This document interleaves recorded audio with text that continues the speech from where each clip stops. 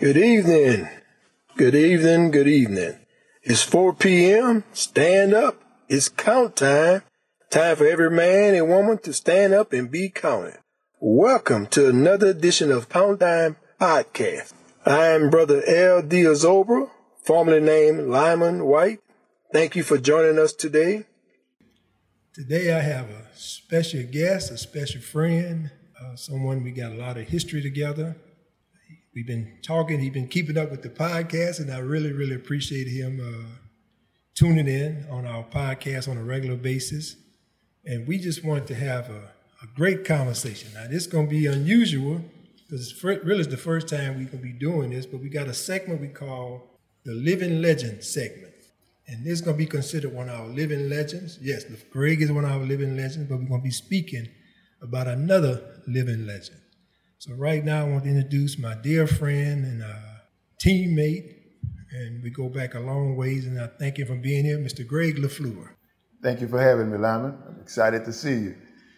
Thank you for coming out here, Greg. I know you've been traveling all over the world. Every time I speak with you, you're in another place, another country.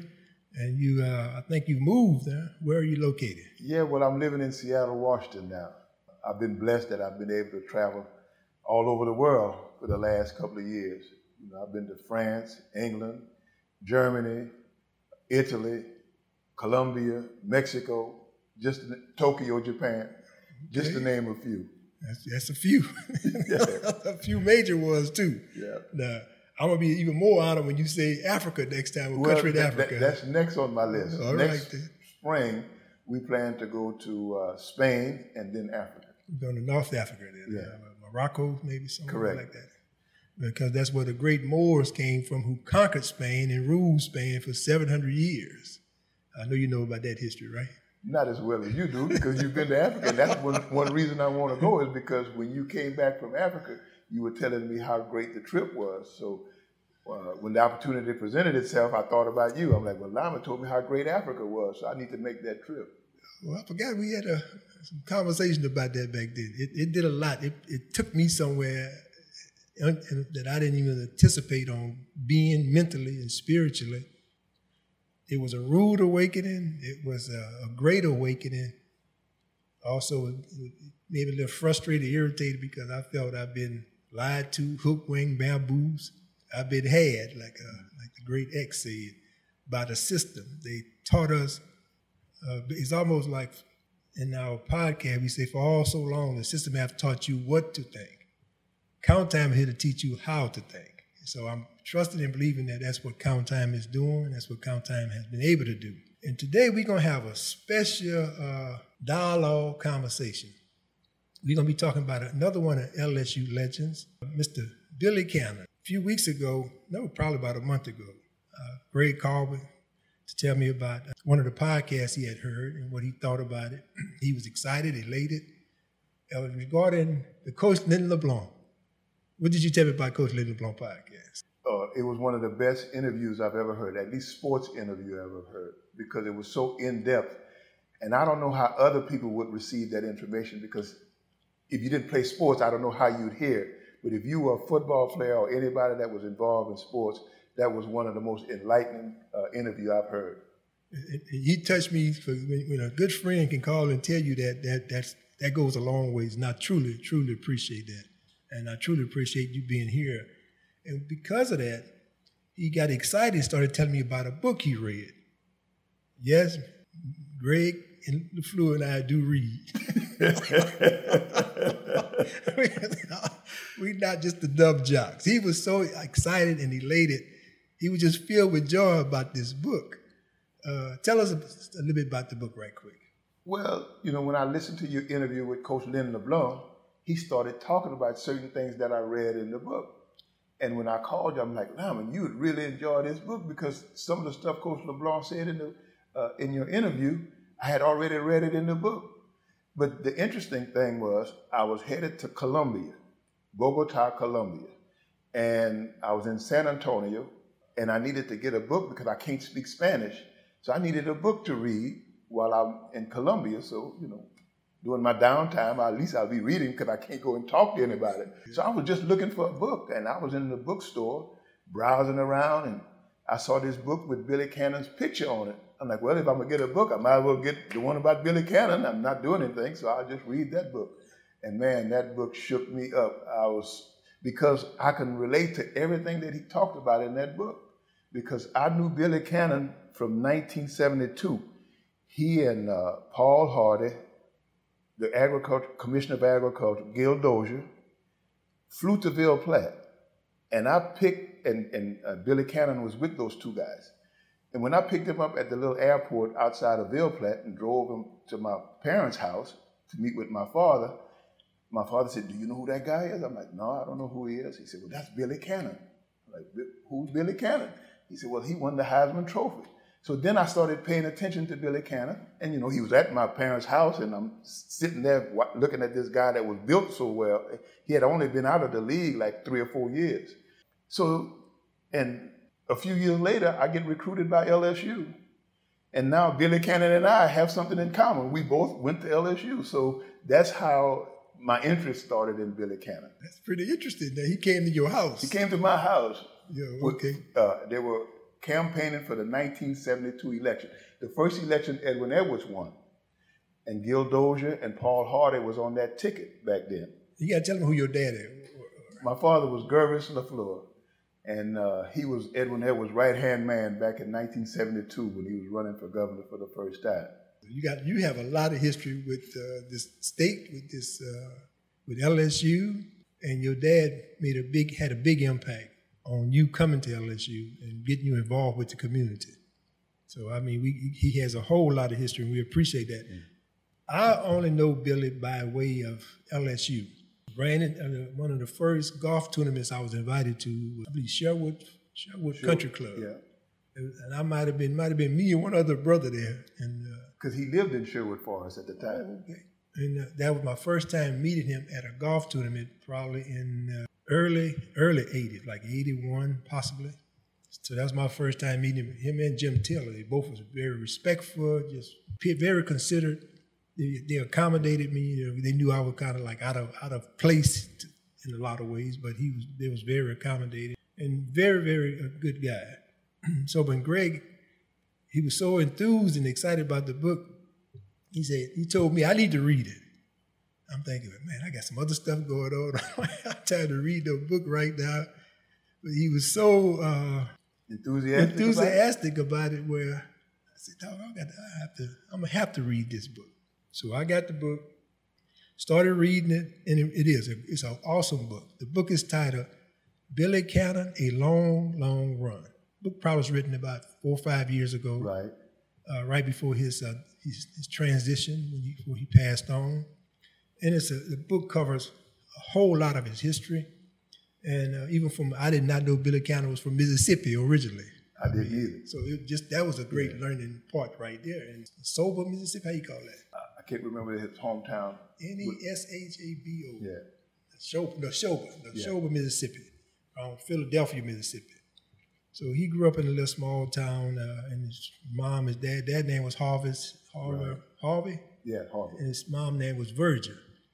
And it was a pretty good history. Let's talk about what the enthusiastic. Matter of fact, we got to determine this.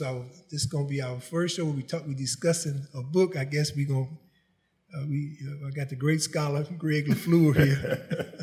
So we're going to be like intellectuals. I don't know what to call this segment. I guess we'll call Count Time Booking Club. Not book club, booking club. Yeah. So I don't know, but I appreciate you sending me a copy of the book. The book was really, really first class, very engaging, very honest. You know, he brought forth a lot of information about himself. And what got me about the book, Lyman, was that I've known Billy Cannon since 1972. And then when I came to LSU, you know, I got to know him even closer. And then when that incident happened with him, he kind of became a recluse. And I always wondered why there hadn't been a book written or a movie made about Billy Cannon. And come to find out, when I read the book, Billy Cannon didn't want a book written about him or a movie done about him, because he could have made a lot of money had he had a movie made about him. but that was not his thing. And he said in the book, the only reason he let this writer write this book is because that guy worked at the penitentiary with him. He was a minister at Angola, and he trusted the guy. And he finally decided to do an interview with this guy and allowed him to write this book. And that was toward the end of his life, because he didn't want people to totally know about him until toward the end. And that's what I thought that was what was interesting when I first picked up the book.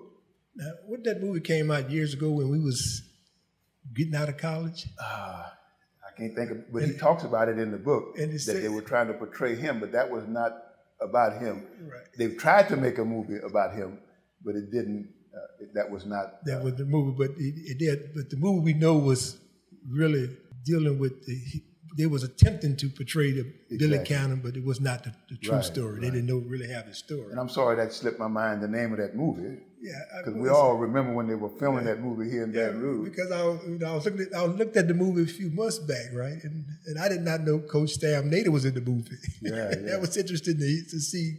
Coach Nader had a pretty, with the cameo, what they call that? Cameo appearance, right? And I was coach in the movie. But it was a was it pretty the Eye good of the Tiger? No, the Eye of the Tiger. That was not it. As we well know, because a lot of guys went out to they asked former athletes to come out, try out for the movie. Right. And a lot of players went out, and I saw some of the guys in the movie. Yeah. So it was pretty good. But the dilemma was when Billy Cannon played, there wasn't too many of us playing at the time, so that would made it kind of hard too for any of us. But Billy, in his book, and in life too, he was very. He respected all people. Like the time he did see me, matter of fact, one of the last times I really spent some time talking with him was when Nick Saban was in town, when Nick Saban won the national championship. I had a bunch of footballs I went to get signed. And Coach Saban signed the books, the balls rather. And when I came out of the facility with the balls, Billy Cannon was coming across the street. I said, Billy. So he said, hey, Lyman, how you doing? We started talking, we started engaging. So he said, I said, man, I got you. He said, where you got all them damn balls? I said, I just got them signed. I said, he was for some friends of mine who asked for, one of the few national championships they had since your days, right? Yeah.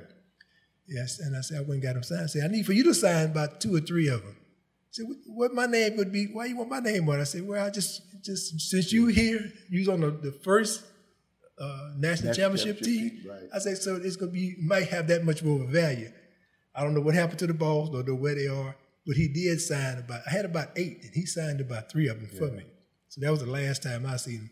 But let's talk, where we want to start at that, but what part that really captured you? And I hope everybody go out and buy this book, because you really enjoy it, particularly if you're an LSU fan or a person that grew up in Louisiana. It's not just an LSU book, it's really a Louisiana book. But what stood out the most was that, and I don't want to say too much about the book because I want people to read it, but I want to talk about this because this is knowledge that you can find anywhere else.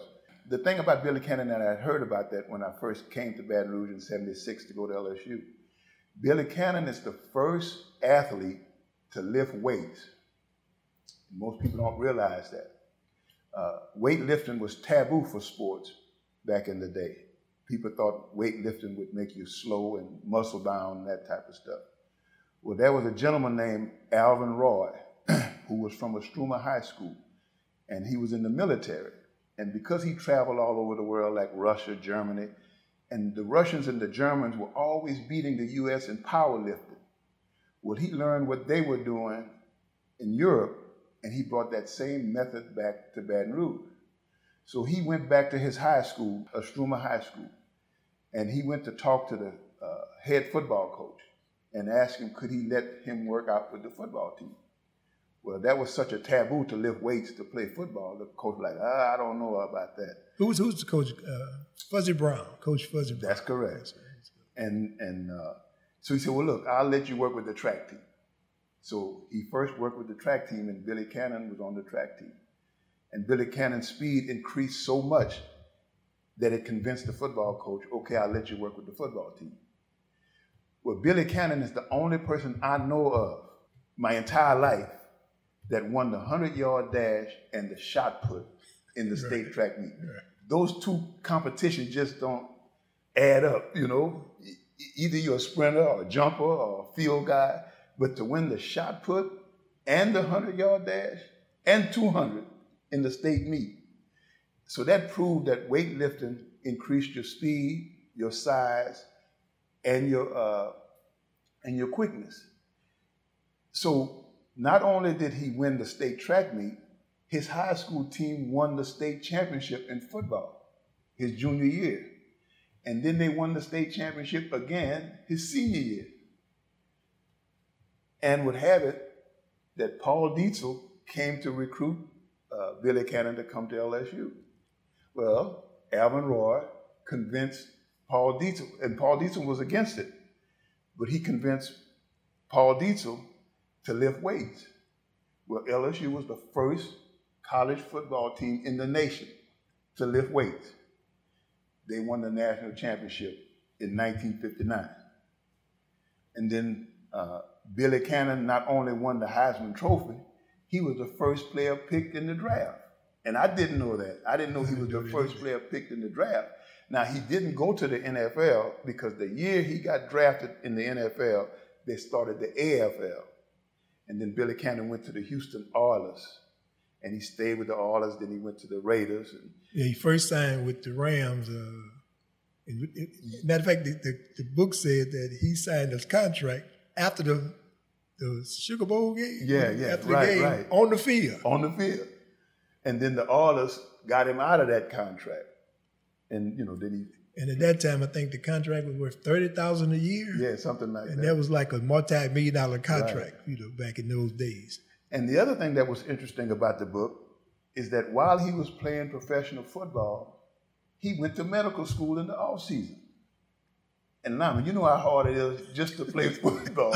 I can't imagine going to medical school during the off season and to prepare to play in the National Football League at the same time. I'm like, I was amazed to read all this stuff. And to learn that Billy, when they moved from Mississippi, they had a farm. His dad had a farm. They lost the farm. Right. Moved to Memphis, Tennessee. They moved to another part of Tennessee, looking for work.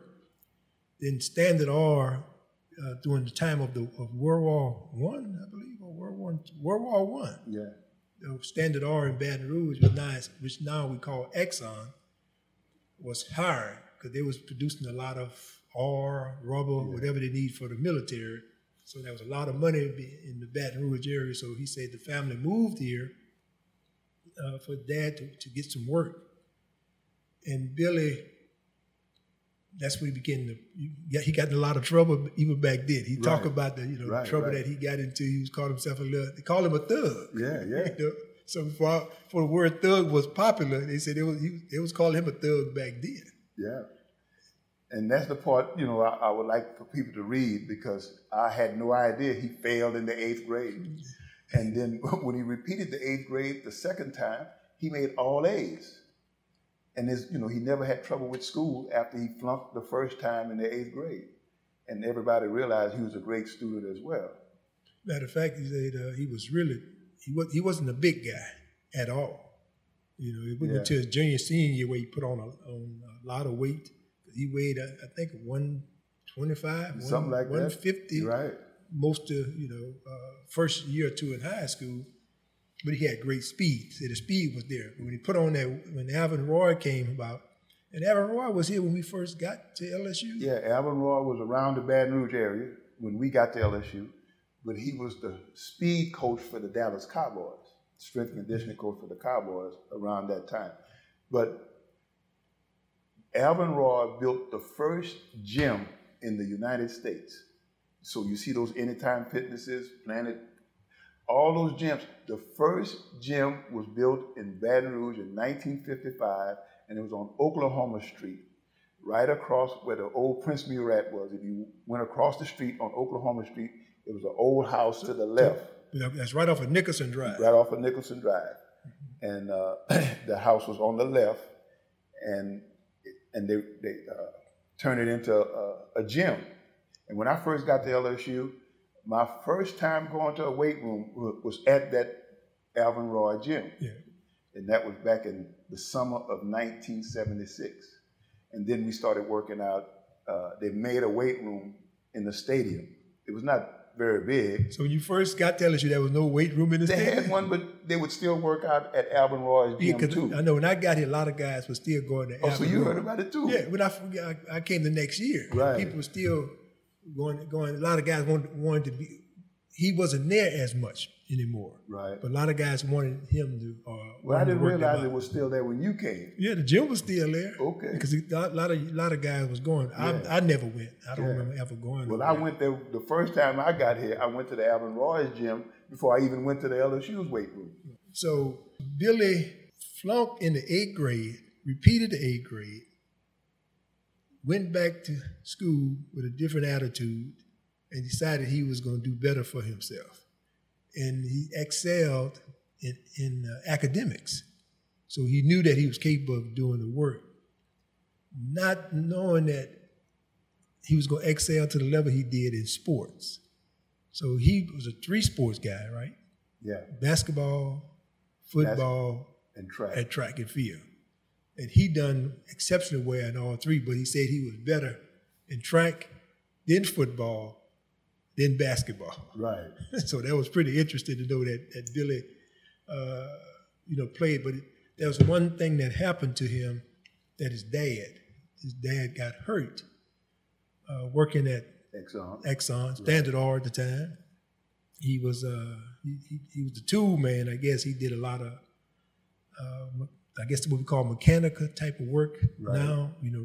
Repairing, working on different pipes or whatever it might be, and he slipped off top of a scaffold, fell on, hurt himself, and never really recovered. Never was able to go back to work. Well, they amputated his leg. They amputated his leg after about almost a year. They amputated his leg, so he wasn't able to go back to work. So he became the wife. Virgil had to go to work, and he had to stay home and be stay-at-home mom, which affected his 2 boys, Billy and Harvey Jr. Harvey was about 4 years older than Billy? Yeah, maybe 2 years older than Billy. And 2 or 3 years older. And he did well in sports too. Right. He won a state championship with his brother. 2 in a row. Yeah. His brother won 2 in a row. In football? Football. So, all of them was athletics. Now, what the interesting thing about the story, Billy said that his dad told him that their genes came from, the athletic genes came from where? You remember that part? Help me with that. Came from when they lived in Mississippi. He said their great-grandmother was married to an Indian. Yes. And he said it came from the Indian side of the family. And that was pretty interesting when he talked about that. See, you remember this. You just read it because I read this a while back. Right. And you bringing all this back to me. Yeah, that was that because I'm saying, well, hold on now, Indians. So I mean, they got he got a combination of genes with him, and I was, and also he talked about when Billy made a point to make a comment about his best friend when he was a real young boy. Was a little black boy in Mississippi that he hung with, that he grew up with in Tennessee, that he got to know. And that was like one of his close friend. And it was just, he made certain points and emphasis on certain things that he thought that I guess he was important to him in his growth. Right. And when he came to Louisiana, basically what he was saying that Mississippi was more integrated than Louisiana. Right. So because he never played with a black player, neither in high school, college, and once he got to professional football, that was the first time he ever had a black teammate. But when he was growing up around the Ostruma area, he always played with the black kids. If you remember that part of it, he played with the black kids. So it was he had no prejudice in him. He looked at people as they were, and he didn't have any bias toward anyone. And you could tell when you met him, he was that way. Yeah, he treated everybody. He was just straight up type of guy. Yeah. And then you start thinking about LSU. LSU was one of the last teams to do what? LSU was the last team in the nation to integrate its athletics. Even Ole Miss and Mississippi State had integrated. The Southeastern Conference, the conference that LSU belongs to, was the last conference in the nation to integrate, and LSU was the last school in the conference to integrate. LSU was dead last when it came to integrating its athletics department. Matter of fact, when you and I were there, we had some tough times dealing with some things at LSU because we wasn't the first, but we were still close to it. We wasn't that far behind, and there was a lot of issues and concerns when it came to what they call black and white, right? Back then, and we're not going to talk about a lot of that right now, but it was a lot of different discernment. You see, Lyman, the first black athlete to play at LSU was Collis Temple in 1969. And it took 2 or 3 years later for LSU to have its first black football player. And that was Mike Williams and Laura Hinton. So that was 1972. And I got to LSU in 76. Mike Williams had just finished his last year. I didn't get to play with Mike and Laura. Collis got there in 1970. Oh, was it 70? Yeah, 70, okay. Right. I thought about that. But, neither of us had a chance to play with the great Mike Williams and Laura Hinton. Matter of fact, it's just now, I think this coming Monday, they're voting to see if Laura Hinton can be on the LSU Hall of Fame. So that they're going to be voting this Monday at LSU to make him, why not? I mean, he's an outstanding man in the community, hard worker, and he done his part to deserve it. But Billy was very versatile in a lot of ways. Not just his personality, the way he treat people. He had this what they call a bad boy kind of attitude too, that like that John Wayne and Elvis Presley.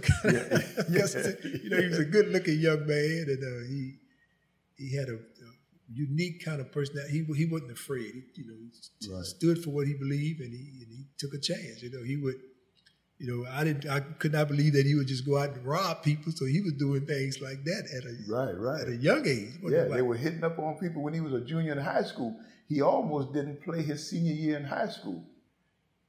They had to make an exception for him to play because he was in trouble. He got in trouble, and finally the courts dropped it or whatever. I can't remember the details right now because I read the book a while back. But thank God that the judicial system dropped it, and then he could go on and play his senior year.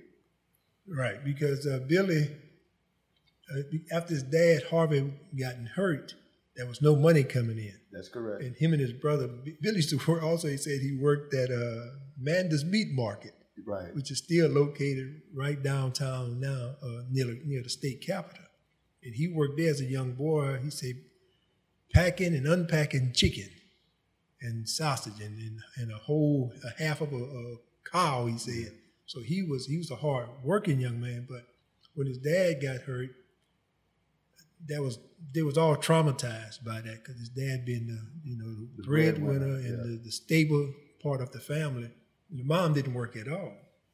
So after a while, he had to figure out how to survive, how to keep money in his pocket. So he was out there thugging it, I guess. Right. And committing different, the people in the community told their daughters don't mess with him.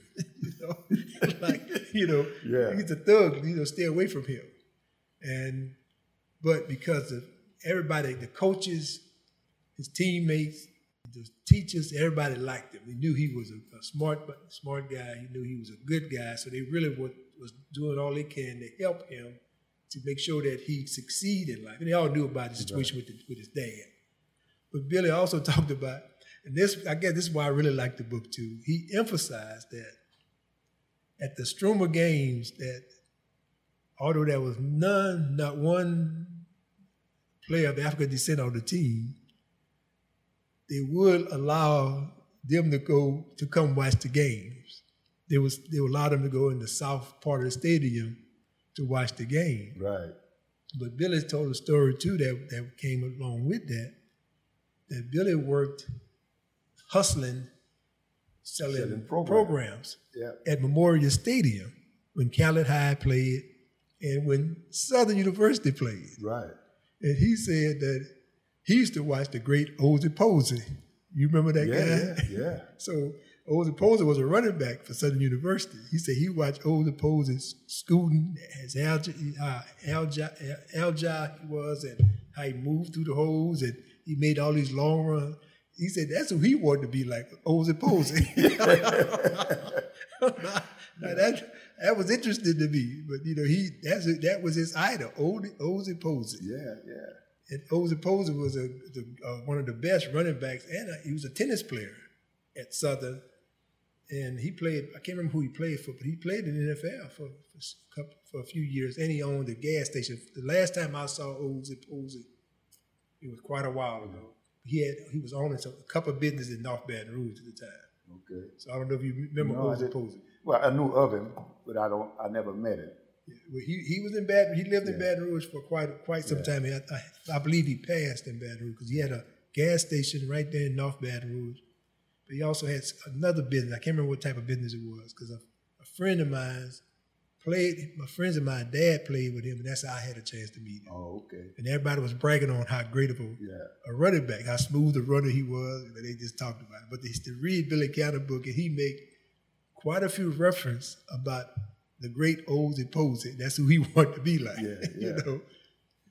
And I guess Billy Cannon had a little something to do with the things we got involved with when we got to LSU. And I thought it was interesting when he talked about how he sold his tickets in high school to make a little extra money.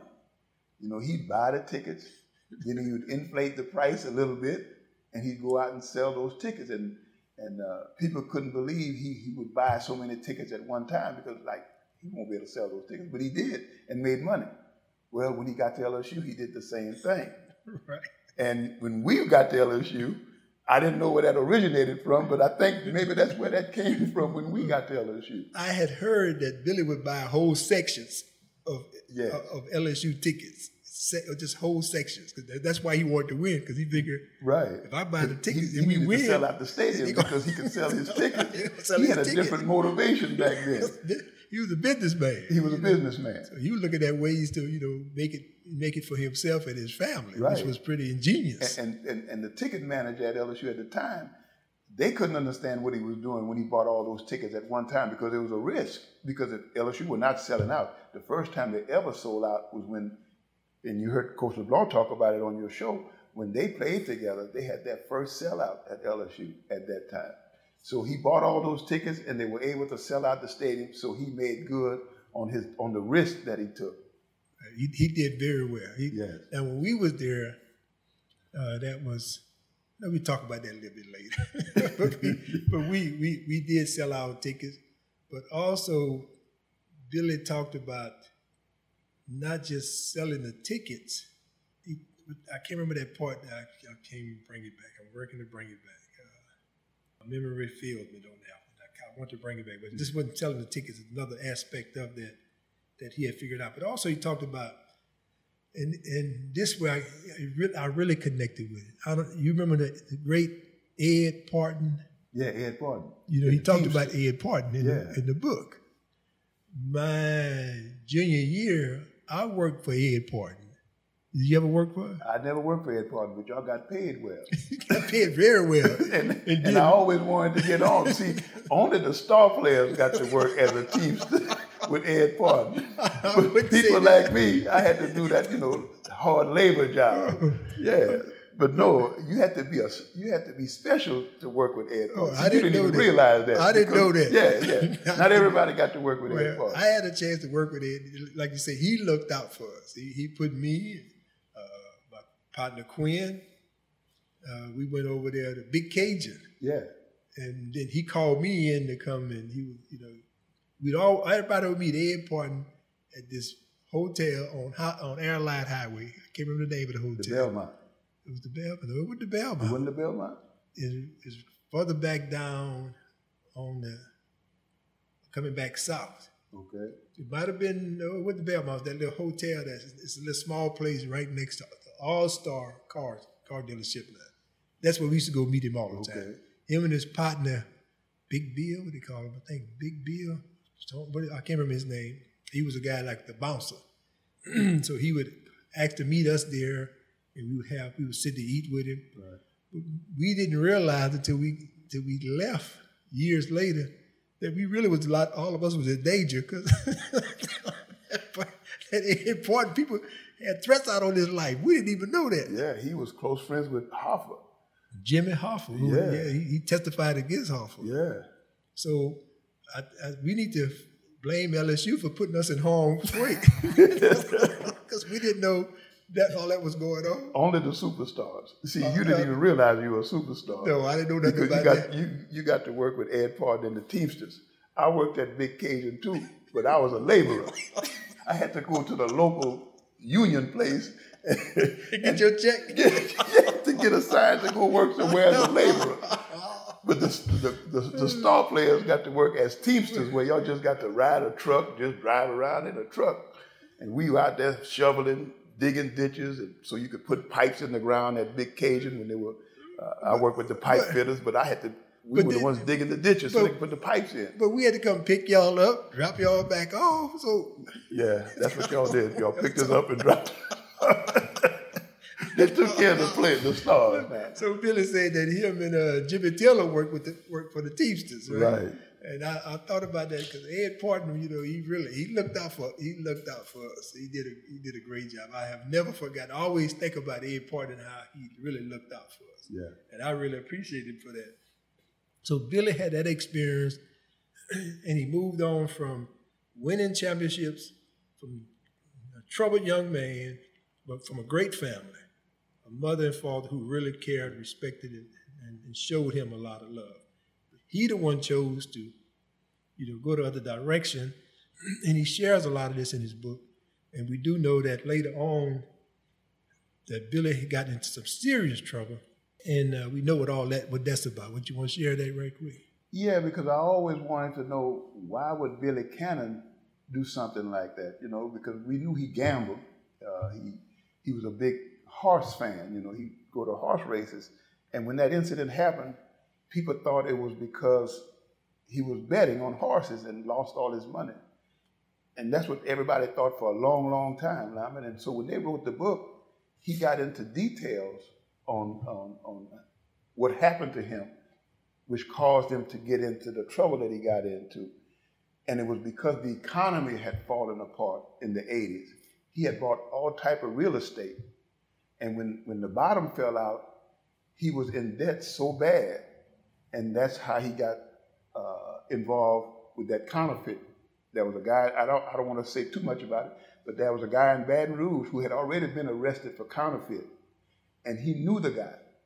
And the guy just made a comment to him, and in joking. And Billy Cannon thought about it, and he's like, well, maybe we should try that or something. And that's how he got caught up in that counterfeit thing. Is because because he had a very successful dental practice, but he was getting into real estate, and the bottom fell out, and that's why he got into that counterfeit thing to try to make money to pay the debt that he owed on all the real estate that had fallen apart. But even as a young man, he was a pool hustler. He used to hang out at the pool hall, so he called himself like a pool shark, figuring out ways to make a hustle. So he'd been hustling most of his life. And, you and I both, Billy got in some serious trouble, but you and I have went through different things in our lives. I had to do time too. So for Medicaid fraud, you went through some things that you was accused, we're going to say falsely accused of something that caused you embarrassment, heartache, stress, and your job. Right. So I guess the three of us all have something in common. We all serve time. So we can add on to what we have in common. We're going to be like Snoop and who that was, what his name is, Tupac. Yeah. We're going to be the three most wanted. We're the three most wanted. Now you just to kind of highlight your situation that you went through quite a few years ago, and you finally got vindication this year, right? Well, no, it took a whole year before I could go to court, and then and it's very rare that somebody that's arrested for soliciting a prostitute goes to court and fight it in court, because it's a very low crime other than the publicity that you get. But I had no choice but to go to court and defend myself because I didn't do anything wrong. and luckily, this undercover police officer that came up to me and started soliciting me, and this was on a Sunday afternoon at 6 o'clock in downtown Houston, right by the Toyota Center where the Rockets play. You was going to a championship game? Well, it was the Final Four. I was in Houston for the Final Four, and they play on that Saturday and that Monday, and this was a Sunday. What year was that? 2011. So you talked about 10 years ago. Exactly. And so I interviewed Tick Price for the job at Southern, and I was in my motorhome at a campground 15 miles south of Houston. And after my interview with Tick Price, I said, well, you know what? I need to go get something to eat, and it's a 15-mile drive to Houston. So I drove it to Houston downtown. It was a free concert or whatever. When the concert was over, I said, I better get me something to eat before I take that 15-mile drive back to the campground where there was no place to eat, you know. So as I was walking, I stopped at the stoplight walking. It was about 6:30, 7 o'clock that afternoon. And some lady came from behind me and started soliciting me. And first thing I know, those police officers came out of nowhere, plainclothes police officers, grabbed me and handcuffed me and walked me to jail about 3 blocks. I was handcuffed, walking down the street in Houston with 3 or 4 undercover cops on each side of me. And I'm walking down the street handcuffed, taking me to jail. And so I had to, once I was released 3 days later, Southern University fired me. So you was on lockdown for 3 days. You was stuck. Stuck. They wouldn't let me out on bond. They said I was a flight risk. I couldn't believe it. I almost fell out. I had to see a judge with the video camera, you know, and he was in his office and I was standing there and he said, I'm going to deny your bail. You're a flight risk. I almost fainted. My knees buckled. I'm like, I live in Louisiana. Where can I go? And he said, well, look. And you the AD of a university. Yeah. And he said I was a flight risk. And then, so then he said, well, look, let me see what I can do. He said, okay, Tuesday, I'll assign you to be arraigned Tuesday in court or whatever on that Tuesday. So they let me out that Tuesday morning to go to court. And then, that process started. But when I had to defend myself, Lyman, and that George Floyd thing that came out just brought back a lot of memories on what happened to me, because in the police report was totally different on what happened to George Floyd. And thank God that young lady had that camera, because the police report and the camera, what we saw in the video, was not even close. Well, that was the same thing with me. That police officer's report was nothing like what happened. Her story was totally different about what happened. But what saved me was she was wired and the conversation was on tape. So when we went to court, all I had to do, all my lawyers did was play the tape.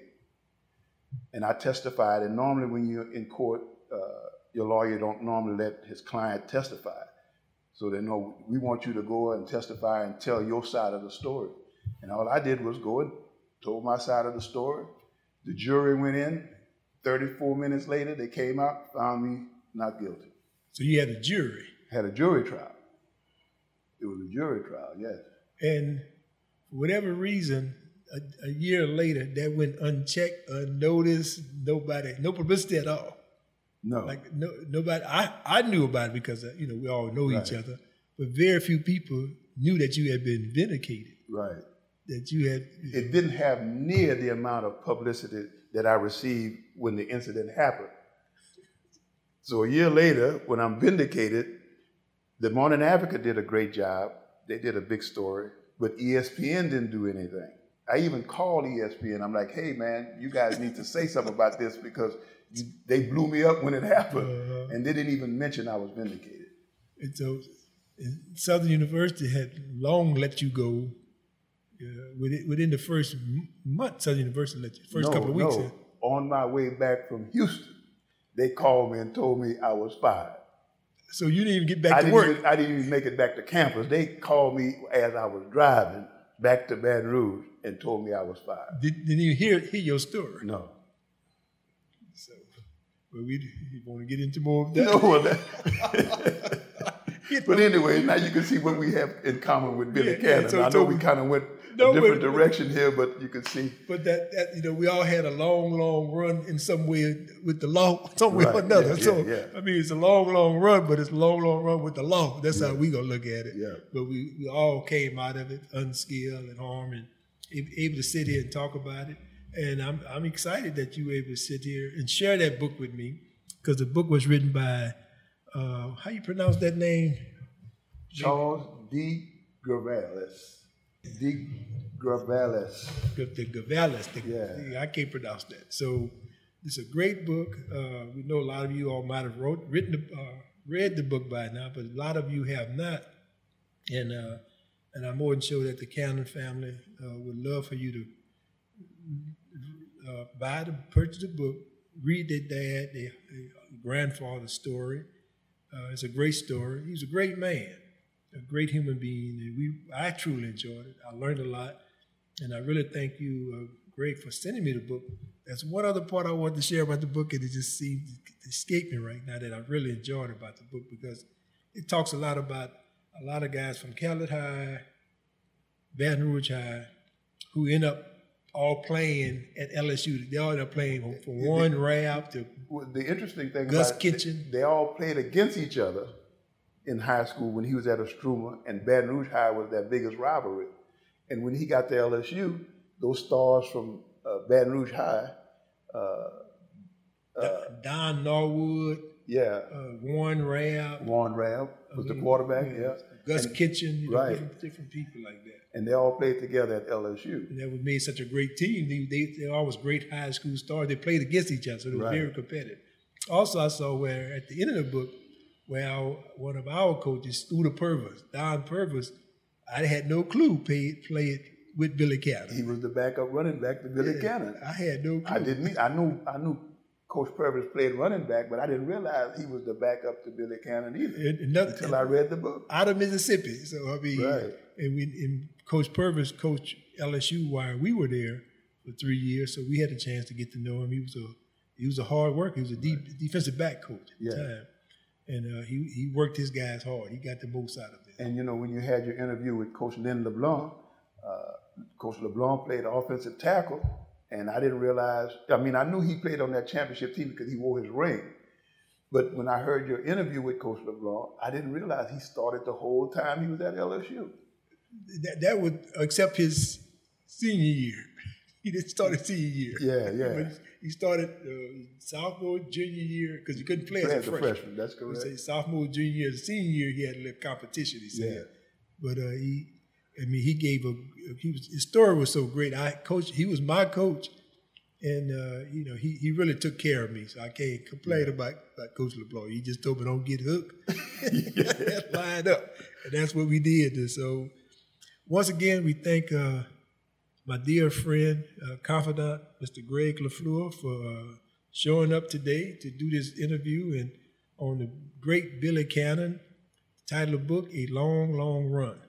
And we're going to close it by saying it, because of all three of us, we all had a long run with the law.